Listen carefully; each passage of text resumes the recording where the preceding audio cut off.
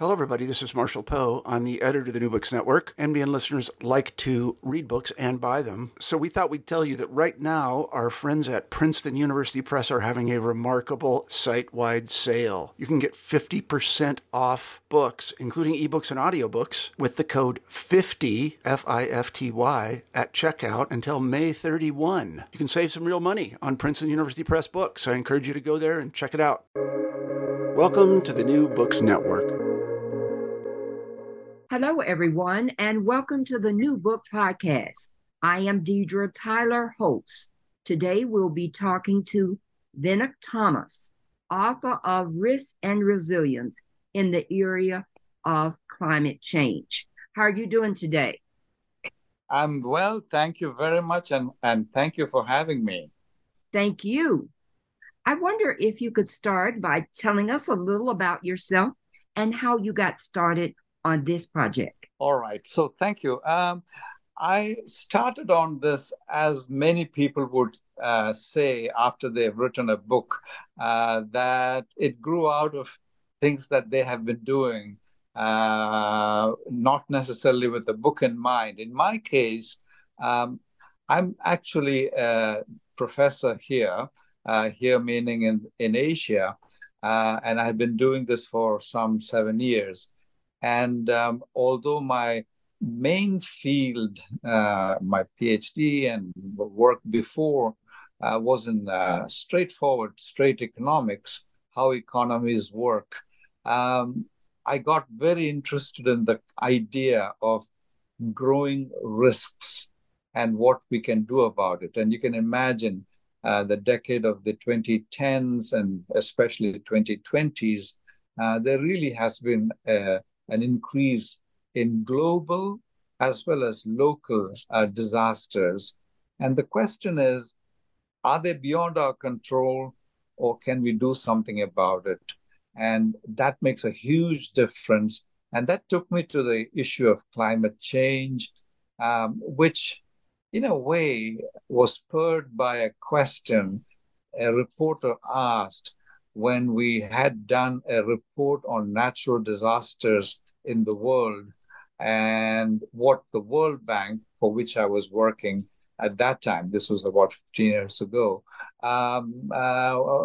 noticing that, wow, I see that floods and storms are on the rise, so are heat waves and forest fires, but you don't see the same thing on earthquakes and volcanoes, what you might call geophysical phenomenon. Why is it that the first group, the so-called hydrometeorological ones, are taking off like that, and the others, the geophysical ones, are not? That stopped me in my tracks. And the key difference I noted at that time was that these hydrometeorological ones are related to climate change, and the earthquakes and volcanoes are just not. Well, that led to the book eventually, which really is based on the classes I taught, particularly at the National University of Singapore. Great. You talk about the majority of Americans and how they rank environmental and climate change. What are their priorities? Right. Now, this is a critical question. If I may give away one of the main messages of the book, is that it really comes down to what people think. We can say, oh, do we have the technology to solve the problem? Do we have the financing to solve the problem? My sense, having plowed through this, is that those things, technology and financing, will come if people press for change. And so in the case of climate change, the huge question is, what do Americans think? And here, one big change has been that if 20 years ago, this was not on the radar screen at all, it would be right to say that people recognize climate change clearly and squarely today in a way that they had not done so some time back. Secondly, there is a further qualification to climate change, and that is it just climate change or is it human caused climate change? That makes all the difference. Why is that? If it is entirely natural, well, what are you going to do about it? I mean, you don't know whether it'll happen, how bad it would be. Good economists would say, don't put money on things that you may not experience. But if it is human caused, then there is a strong case for taking action in a way you would not have otherwise. So, on the second question, not that there is climate change, but is it human caused? The view is still very split. The scientists, I would say 99% of them, are clear, patently clear, that the climate change we are experiencing today is human caused. But it is not second nature for everyone to believe that that is the case. And even if they agree with an article that says so, it's not something that's in your DNA. A third question is even more important, but also a qualification. And that is, all right, you say there is climate change, you say it is human caused, but is it something on which my country should do something? And there it is really, really split, and split even more than the previous one. And if you ask people about election priorities, just look at the list of things that people name first that their candidate should support before they make up their mind. It is nowhere in the picture. So in that sense, we have a problem. We have an issue that can be labeled an existential crisis. How many can we name that? But this existential crisis does not have the popular support for acting against in terms of putting money behind that problem. Not just to say that I think there is something going on. That's the easy part. But the tough part is, among the 10 things you should do, this is one of the top ones. And that is yet to happen. And yet, we may come back to this later, the United States has acted in an unprecedented way in spending on climate action. Well, talking about split spending, what about the Inflation Reduction Act? How does this assist with climate change? Precisely. So that is the most significant measure that I was about to mention. So the Inflation Reduction Act, it is a number of things. Some people would say, well, it's not really just about inflation, and that's probably right. It's a term that captures a number of things, reducing the cost of drugs, providing greater protection to people. But in its essence, the big ticket item in terms of spending has to be energy and renewable energy and low carbon energy, and which is really directly related to climate change. So this is historically the biggest package we have seen anywhere on taking actions against climate change. How does that square with what I mentioned earlier about ambivalence on whether it's human cost, and even if it is, whether my country should act on it? Well, in the economics jargon, there is a term, negative externalities, the things that businesses do which willy-nilly cause harm to others. Intentional, probably not. Unintentional, yes. And on those, governments have a role. And there is absolutely perfect justification for government to step in and act where private enterprise and businesses in their pursuit of economic activity and profits end up harming others.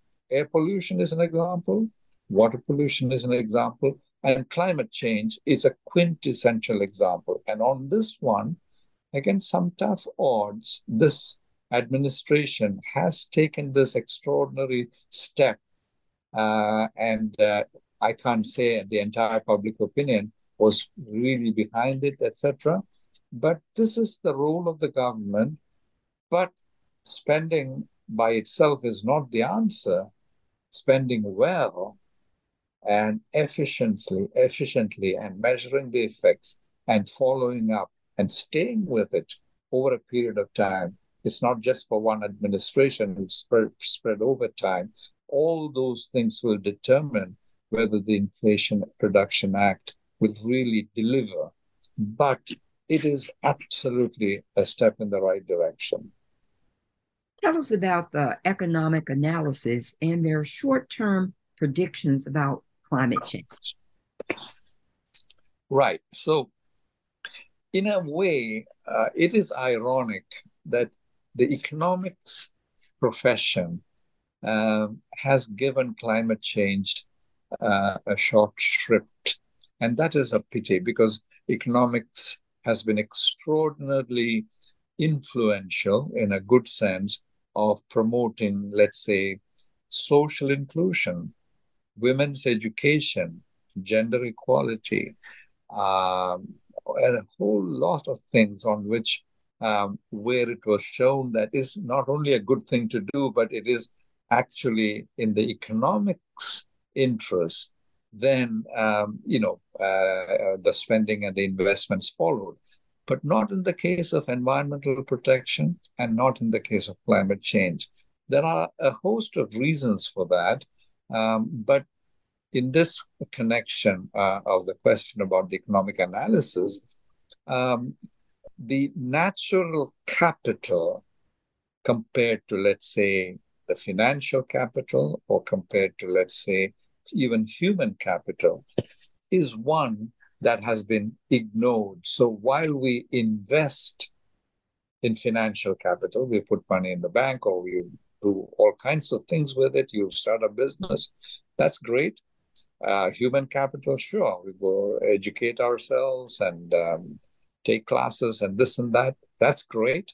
But when it comes to natural capital, what do? We cut down forests.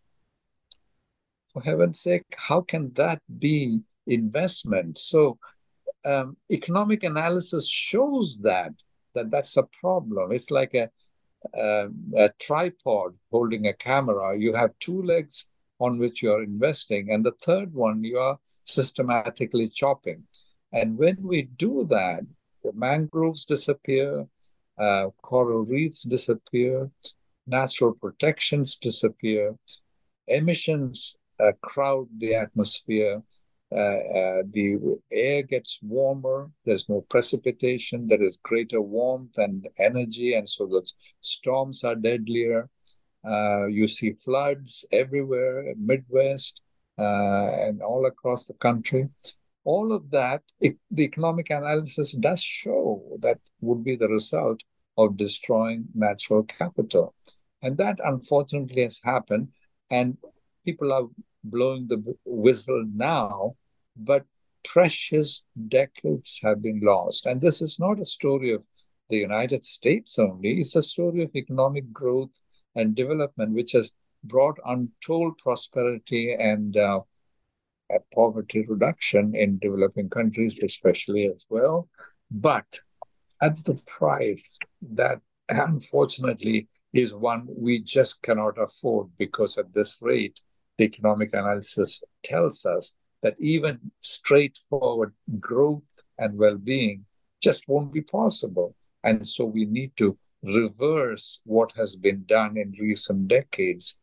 And that is another message of the book as well. Now, you talk about extreme weather. Can you tell the audience the major consequences of the extreme weather? Right. So extreme weather particularly caused by climate change, they really fall in two categories: too much water and too little water. If only we had an ingenious way of saving the excess water, storing and making it available when it is a drought, that would have helped. We are not there yet, but what extreme floods and storms, on the one hand, do, and what heat waves and forest fires and droughts do on the other side, are two distinct but related aspects of climate change. Related, I say, because in a big country like the United States, or a big nation like China or India, Russia, etc., the two go together in the sense that at the same time you can have a massive drought and a massive flood. So I guess if you just look at the last few months, you don't have to go further. You see the extreme impact of what I'm just characterizing as the climate change impact of too many floods, too many storms, heat waves, and droughts, and frequent, and at the same time more intense. So the northern Italy's floods that we just experienced a couple of months ago, it brought the country to its knees. Agriculture was decimated. Fruits and vegetables and exports and this and that people depend on absolutely wiped out in a way they had never seen before, because in a day you got as much rain as you would have gotten in months. A year ago, in Pakistan, 1/3 of the country went underwater, and 10% of the GDP of a poor country was lost as a result. So lives and livelihoods, almost 2,000 people was the casualty.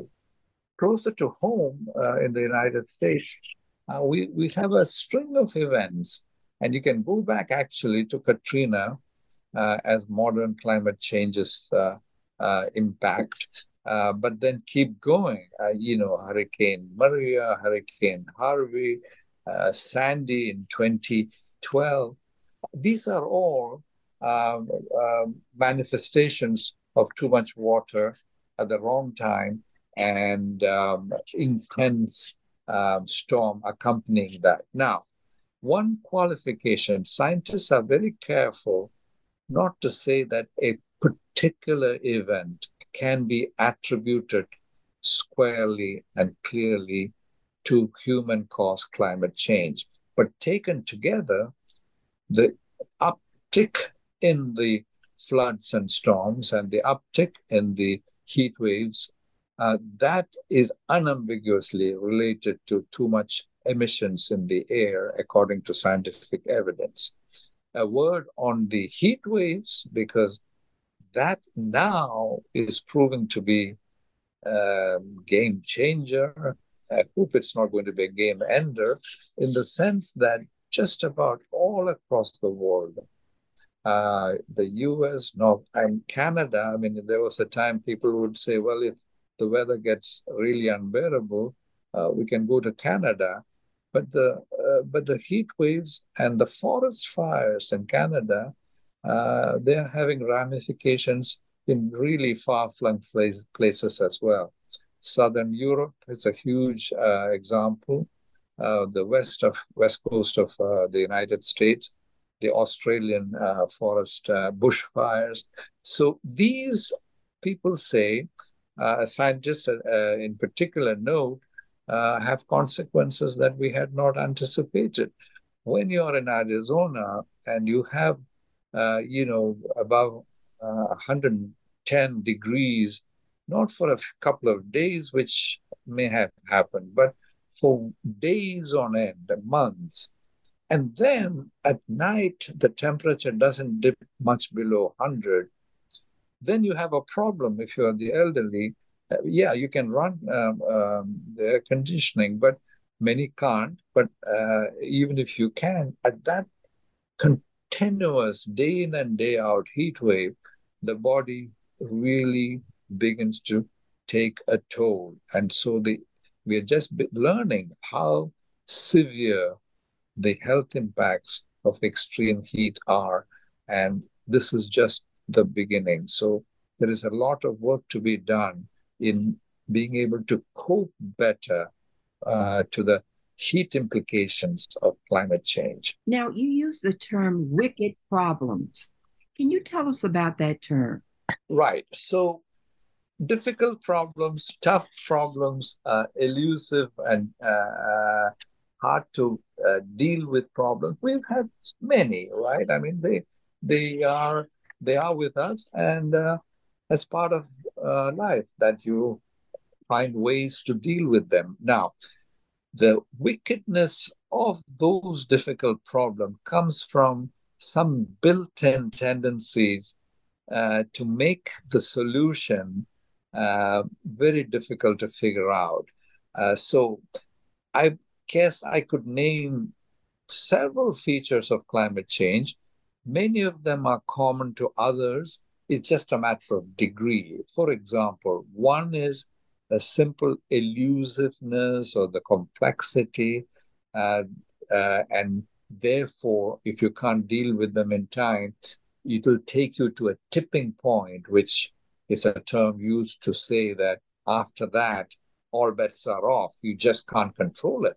And climate change belongs to that category. But we've had other pandemics could have tipping points if you couldn't figure out a way to, either vaccination if you believe in it, or isolate this, that, and the other.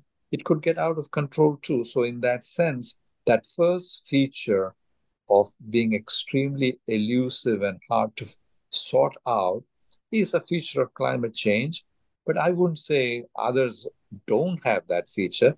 Maybe the degree is greater. A second one I would add is that, and this may be particularly a climate change phenomenon, although humanity has dealt with the ozone layer, which was causing skin cancer, and dealt with it. And the feature is that you need many countries to cooperate and coordinate. In other words, if only a few countries dealt with climate change and the others merely went on polluting the world, that wouldn't work. So that global coordination is a second feature that makes it not just a tough problem, but a wicked problem. Again, I wouldn't say it's only in the case of climate change, but it kind of seems to be a rather important characteristic. A third one, and this is now we're getting to climate change's wickedness in particular, is that the ones who are supposed to solve the problem are also the ones causing the problem. So what do I mean by that? Well, fossil fuels, with all the benefits it has brought in bringing electricity to the people, etc., still is a lobby. Cutting fossil fuels and replacing with renewables is the number one answer to climate change. But the very people who could lead that direction are also the people who would support the fossil fuels for a variety of other reasons. So the ones who are supposed to solve the problem are also creating the problem. You can call them vested interest. So we have this so-called political economy, which really stands out in the case of climate change. Maybe we have that in the case of financial crises and other things as well, but definitely it stands out. And climate change has those 3 points I mentioned, which make it a super wicked problem. And then there is one more that I would say is all climate change. And that is when we have problems, even if they are tough to solve, there are some natural tendencies that help with the solution.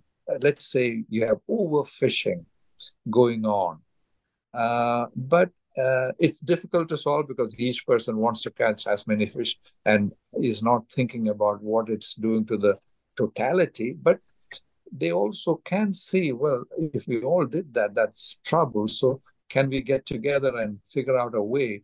Property rights, rights to fish, some agreements, this, that, and the other. A Nobel Prize winning economist, Elinor Ostrom, came up with the institutional underpinnings of how this can be done. So a tendency to solve the problem that is existing naturally, which you can underpin with greater policy action. That, in the case of climate change, at least in some respects, seems to be going the wrong way, meaning the hotter it is, the more you run the air conditioning. The more you run the air conditioning, the more fossil fuels you use. The more you use that, the global warming goes up even more. And so on and so forth. I mean, there are a number of things that in the midst of the negative or the harmful impacts of climate change, you want people to cope. But in that coping, you are actually contributing even more to the original causes. So this so-called non-convergence really stands out in my mind. And I woke up to this particularly in 2023. And so the book doesn't go far enough on that, but it does have a picture showing how this confluence of events in the case of climate change may call humanity to rely on some kind of a circuit breaker that says, look, we need to stop and reset the whole thing because we are headed the wrong way. And it seems to be the case that carbon emissions, instead of going down, it's actually going up. And the heating of the atmosphere, instead of stabilizing, is worsening each year. Every year is worse than the previous. So the non-convergence would be, is it the fourth or the fifth? Anyway, perhaps the fourth in this list of features that make climate change not a wicked problem, actually, a super wicked problem. Now, we've talked about the heat. What about the extreme cold snowstorms in the winter? Is that connected with climate change? Very interesting question, because global warming, by the terminology, should be all about warming. And what about extreme cold in the winter? The better term might have been extreme weather rather than warming, because what you just noted in terms of extreme cold in certain areas is partly, and work is still going on, and I can't say that is all conclusive to climate change. The thinking on this goes something like this, that a great deal of cold air and cold flows are protected or kept in the Arctic circles. And that vortex can be broken when it is not cold enough anymore.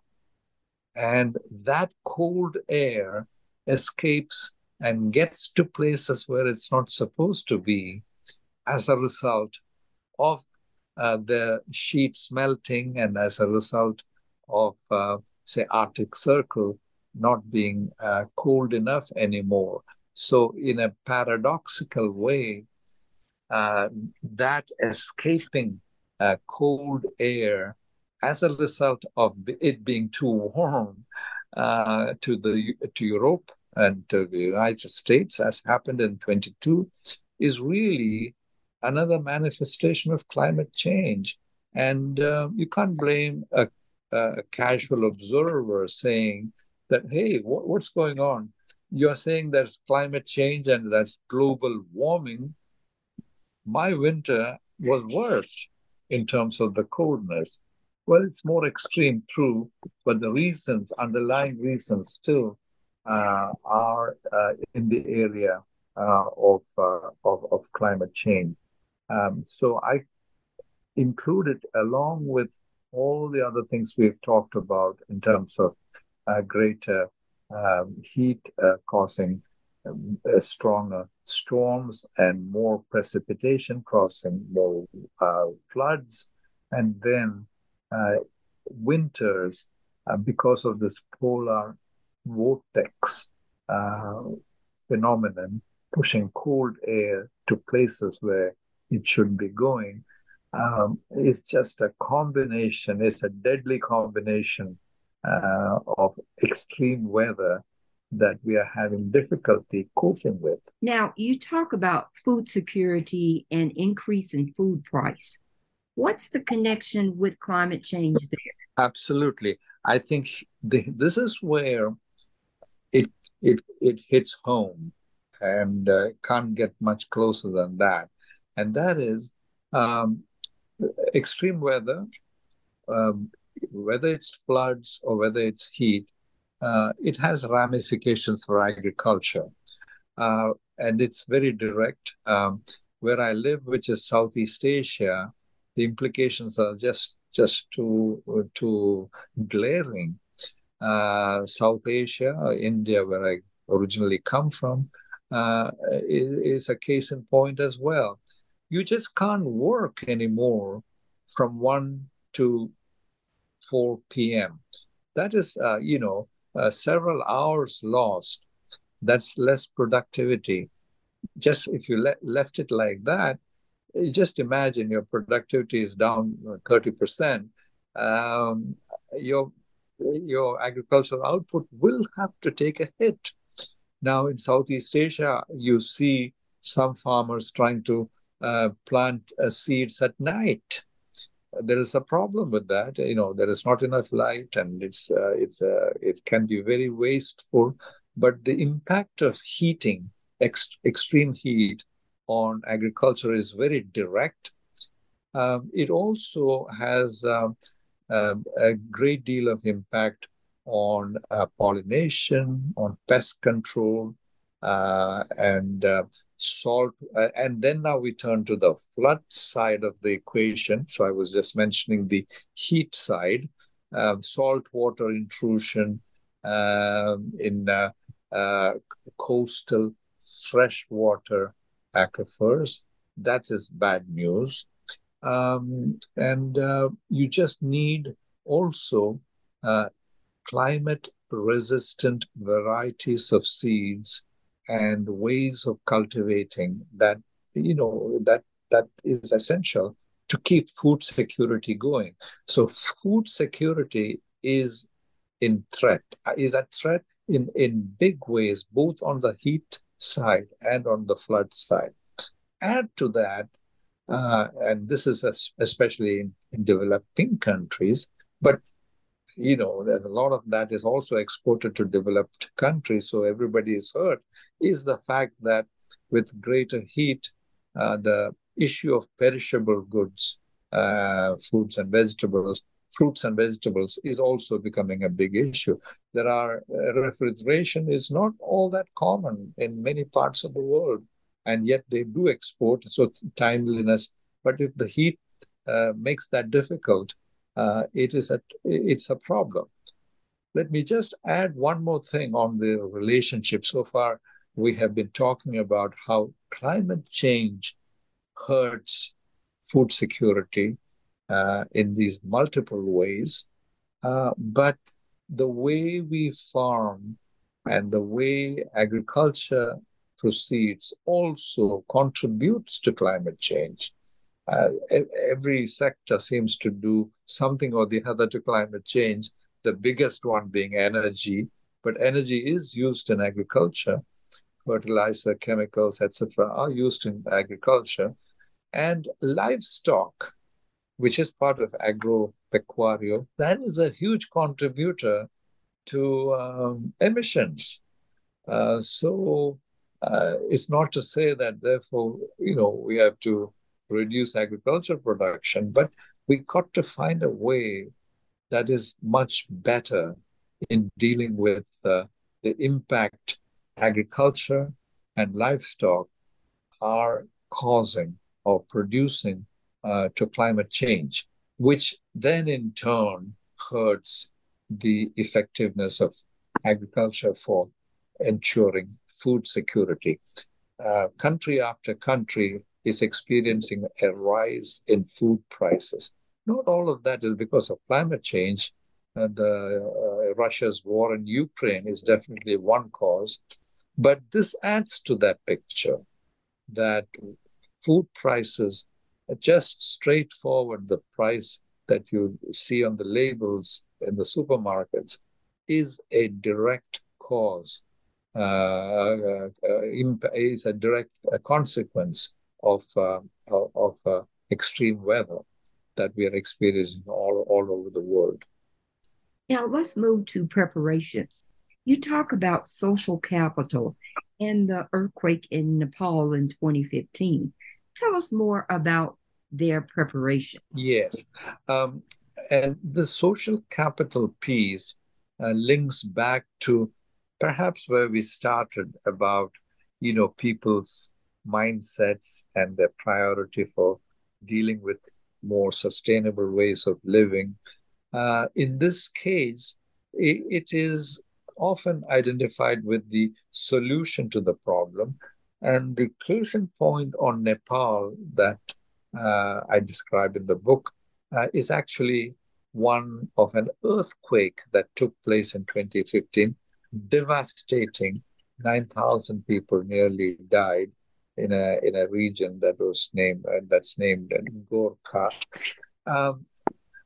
The point here, though, is that whether it is a climate-related phenomenon or the so-called geophysical one that I mentioned, and in this case, an earthquake, how you deal with it is not so straightforward. The same event can hit two nations completely differently.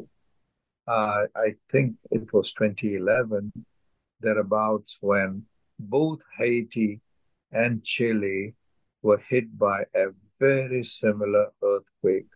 But the death toll and the results could not be more different. So how you deal with that becomes a huge issue. Social capital, by which here is meant the cohesion and the coordination and the commonness of purpose that is pulled together in dealing with a risk or a crisis, that makes all the difference in what the results are going to be. In the particular case of Nepal, there is an interesting twist that, in a way, there was quite a bit of good social capital put to use when the earthquake was unleashed, and people did incredible things. And you can have stories like this in almost so many of the other disasters. The state of Kerala that I come from in India in 2018 had a biblical floods. They've never seen one like this. And it was not prepared for it. Early warning was not there. But the social capital kicked in, and in the end, being a coastal state, a bit like Florida, the fisher people pulled together all the fishing boats, and that became the transport means. And they were the angels for that episode in saving lives. That is that's a manifestation of the use of social capital. In the case of Nepal, while this positive feature was noted, something to be aware of is that when external financing was made available, and nothing against that, it's actually critical because Nepal is a low-income country which needs the money to rebuild. But it did something perverse on the social capital side. Is it that people were more unto themselves after that, or was it that it was not coordinated? But in any case, some of the good things on that front of social capital did not survive well in the face of external financing that came through. I want to be sure to mention that the implication of this is not that there should not be external financing, but rather we need to be aware that as external financing or aid is provided, it needs to strengthen social capital, not hurt it in any way. And obviously, this requires knowing the place, and if you just fly in and out and just provide money, there are occasions where it could even do more harm than good, but it can do a lot of good if it is also done in a consultative way with great participation of the local population. And that's probably the direction we should go. Now, in your book, you talk about relocation. Why are people forced to leave? Absolutely. This is arguably the biggest visible impact of climate change. We talked today about agriculture, and coastal areas are the ones hit the most in the first instance. So one thing that is most visible is that, say, in Southeast Asia, but also the United States, Florida being a case in point, cities are sinking. I think as many as 5 small islands have actually all but disappeared in the Pacific already. And these sorts of phenomena are taking place. And in the case of the Pacific Islands, there is a real question, and this is not a popular question. It's an extremely sensitive one. Is it even possible and economically sensible to build embankments in these such low-lying areas, or is it better to help people migrate and move elsewhere? I know that a lot of people from the Pacific Islands are moving to Kansas. They could be moving to all kinds of other places. And the reason is the economic reasons why they located in coastal areas turn out to be a case where they located in harm's way. And climate change, which is a double, well, I mean, in this case, double in the sense that sea level is rising because of greater warmth produced by emissions, period. And coupled with groundwater sinking land as a result, overuse of groundwater.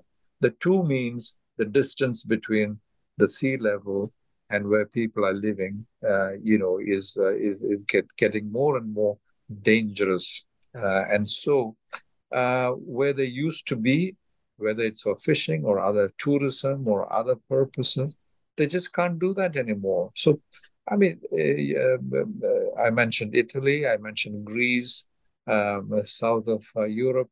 All these places which could have been or were tourist destinations are no longer so already.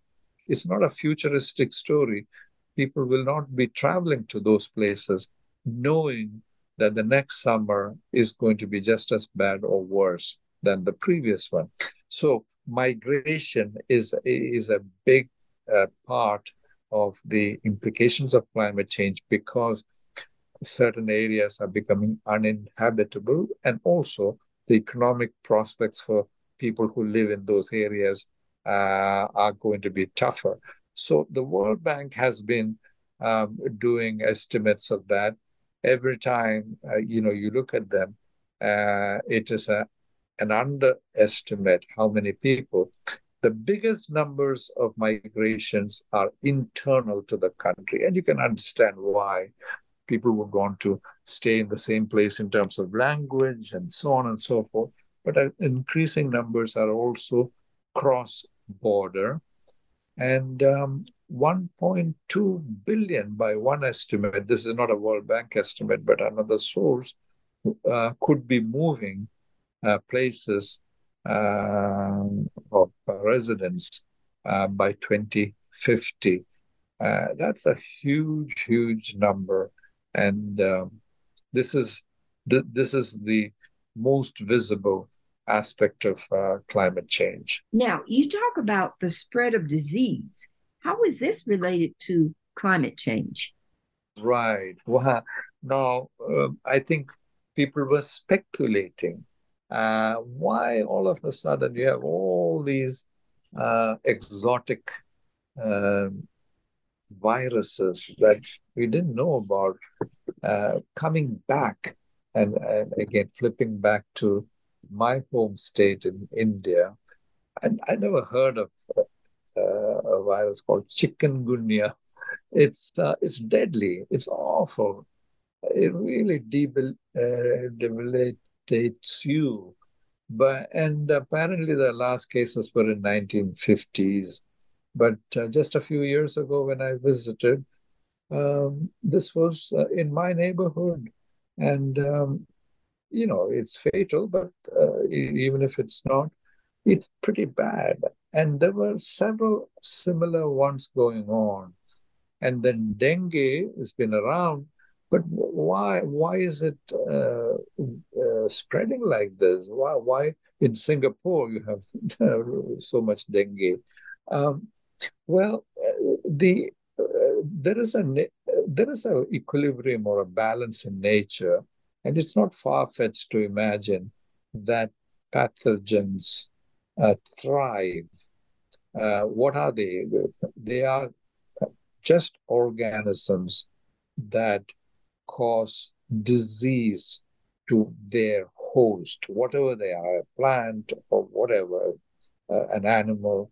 And those pathogens multiply when all of a sudden heat, extreme weather just shakes up the equilibrium that you are used to.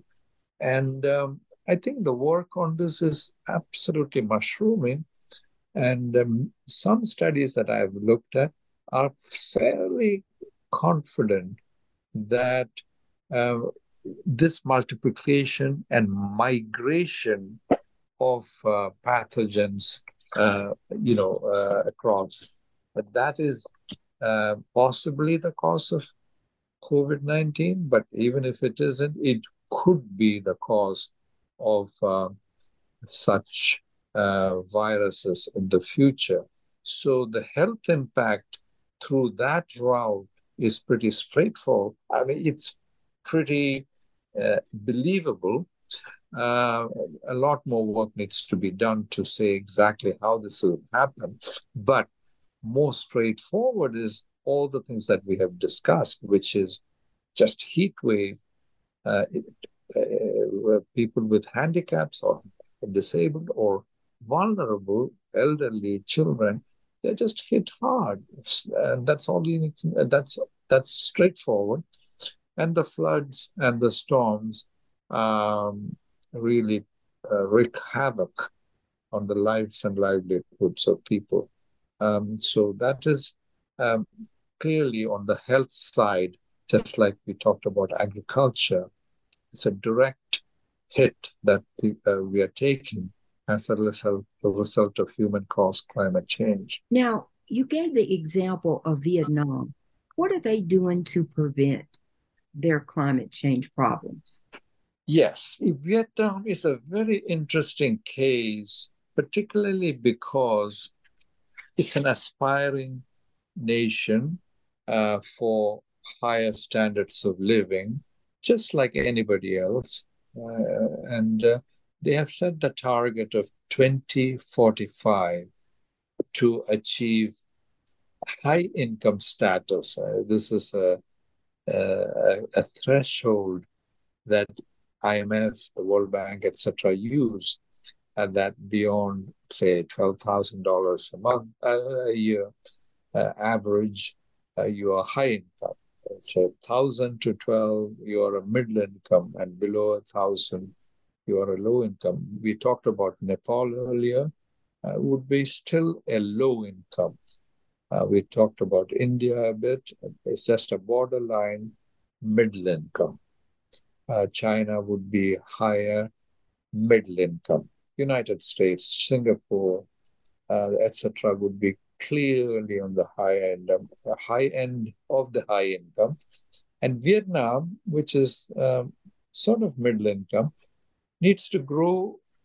And I shouldn't use the word needs to. It can do it in many different ways. But let's say would like to grow at 7% a year, which is quite extraordinary if you think of the US growing at, say, 2%, in order for it to become a high-income country by 2045. So what's the issue here? Who would be against a country wanting to improve the livelihoods of its people? Well, Vietnam, although it has a small carbon footprint because it's a small country, relatively speaking, it is one of the biggest growing user of fossil fuels, just like much of Southeast Asia. If it grew like that, that's bad news. If everybody, even if they have a small carbon footprint, says, well, I'm only a small part, so I'll do the same, what will happen to the world? Everyone has to do the part in mitigating against these emissions. Plus, Vietnam tops the list of countries on their vulnerability to climate disasters, along with Bangladesh. Those would be the two countries that are about hardest hit. In a different measure, actually the United States is also way up there in being exposed and vulnerable to climate change. And the reason for that, in the case of the United States, is the extraordinary geographic diversity. You have mountains, you have coastlines, jet stream, and when you put it all together, it is quite complicated. But going back to Vietnam, the issue would then be, can it grow 7% or even 5% without increasing fossil fuel use so much, and at the same time taking actions against the inevitable increase in disasters, regardless of the fossil fuel use that will happen? I say that as a footnote. It's already baked into the system. Whatever we do, we're going to face more disasters because the atmosphere is already loaded with emissions. And so whatever we do from here on will have an effect, but it will be delayed. And Vietnam, for instance, will be facing more of these. So that growth should be qualified. It should not be the growth that others may have had in the past, but it should be one that is highly adaptive to climate change, highly mitigating of climate change, and not destroying the environment like in the past. It is saying the right things, saying some of these things that I just mentioned in its plan. So you asked about their actions. They have an energy plan which is much different from what it would have been 10 years ago in terms of using greater energy efficiency, using renewables, etc. But the devil is in the details, and in implementation. Will all of that happen is the question. If it just grows and tries to become a high-income country by 2045, and if the others did the same, then it's over. So we would wish Vietnam success in becoming a high-income country, but differently from what others did in the past. Now, you're not in favor of gradual change, but transformative change. Tell us why. Well, in a way, we started again with human sentiment on this. Do Americans believe in, the action on climate change and so on? So I would be the first to say that, if it is gradual, but if it builds consensus and brings people along, that's better than a shock therapy that people don't believe in it, right? So I'm on the side of systematic or gradual, if necessary, change or reform that will stick rather than flip-flop. However, in this case, there is an arithmetic that's not in our favor, which is for decades we have run down this natural capital. It's gotten to the point where IPCC, which is the United Nations body that oversees what's going on this whole matter, is saying that we have already crossed some tipping points points of no return. And when you have that, then the room or the luxury of gradual change is being systematically taken away from you. So I say transformation and transformative change, which many others would also say in and of itself as a good thing to do. But in this case, purely as a matter of arithmetic, if you did gradual change on switching to low carbon energy, we'll never catch up because we've already blown it so far. If we had started on this in 1990 to the Rio summit and all kinds of summits, all these meetings that have taken place, all kinds of promises were made, nothing happened. Well, if we had done it differently, then maybe gradual change would be okay. But at this stage, to really move the needle, you need transformative, that means wholesale switching from highly polluting fuels.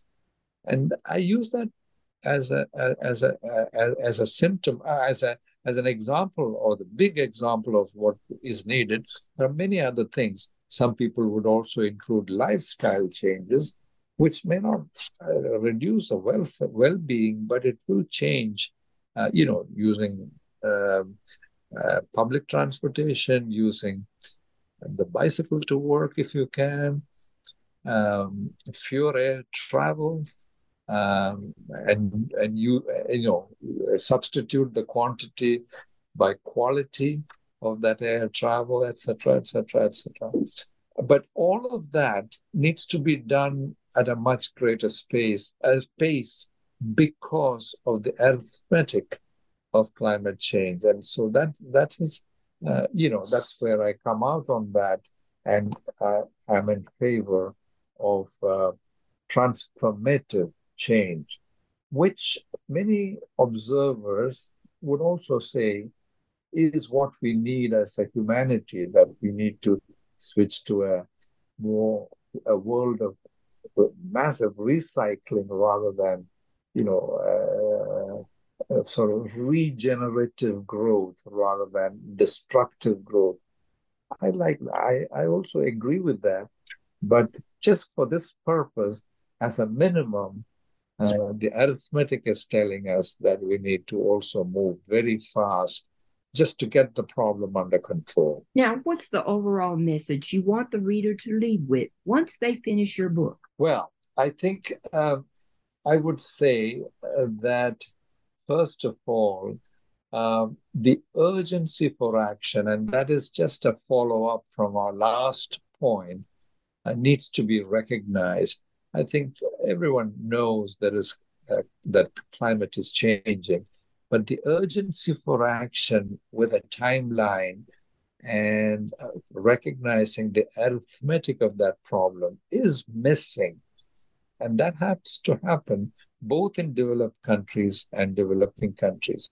So laying this out and then pointing out to the urgency would be a message of the book in no ambiguous terms. And linked to that, I would say that we are looking at a situation where a number of things need to be done.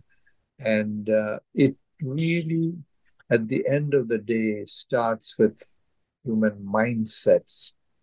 And the second message related to the urgency would be that technology and financing and all of that can come, but they will come at a pace that is consistent with the urgency only if there is a groundswell of public opinion supporting that.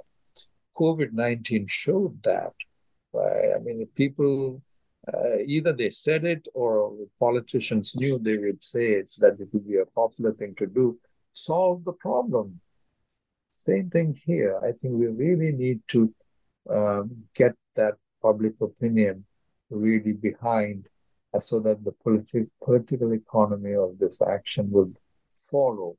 So in a way, while the problem has a lot of hard edges or content, the main messages that I just mentioned, the twofold, the urgency and the public opinion, are, if you may call, more on the soft side, that is, people kind of wanting to see this change and asking for that change. And that eventually would lead to the urgency of action. Well, I've taken up enough of your time. Can you tell us the next project you'll be working on? Well, thank you. I mean, that is related to this last point, really, in the sense that if I, as you write this, there were a lot of technical solutions and lots of experiences, the do's and the don'ts. All of that came through, I hope, in a condensed form. The book is only 200 pages, so they're just glimpses, but the references are long and lengthy, and so, one can plow through that. But at the end of the day, my frustration was that the clarity of the change in mindset in recognizing this has not yet to take place. And that goes all the way from, the weather reporters who just describe the weather, but don't say why it's happening, to the economists who do all kinds of fancy studies, but are not naming the cause and the effect, to the public, and the election cycle in which this is not even named as a top priority. All of those need to be followed up in a constructive way so that people would react in a way that produces much quicker results in the future. So the follow-up project would be perhaps ways and means, maybe studies and cases, especially drawing on positive cases of how this could have been done. And maybe they are boutique or small examples, and how that might be scaled up in our society. So that really would be a follow-up to this. And it may not be a book, it may be a set of stories told in a different way. And I'm very keen to do that as a follow-up. Well, we'll be looking forward to that. And we would like to thank you for being on the podcast. Again, we've been talking with the author of Risk and Resilience in the Era of Climate Change, Vinod Thomas. Thank you. Thank you very much.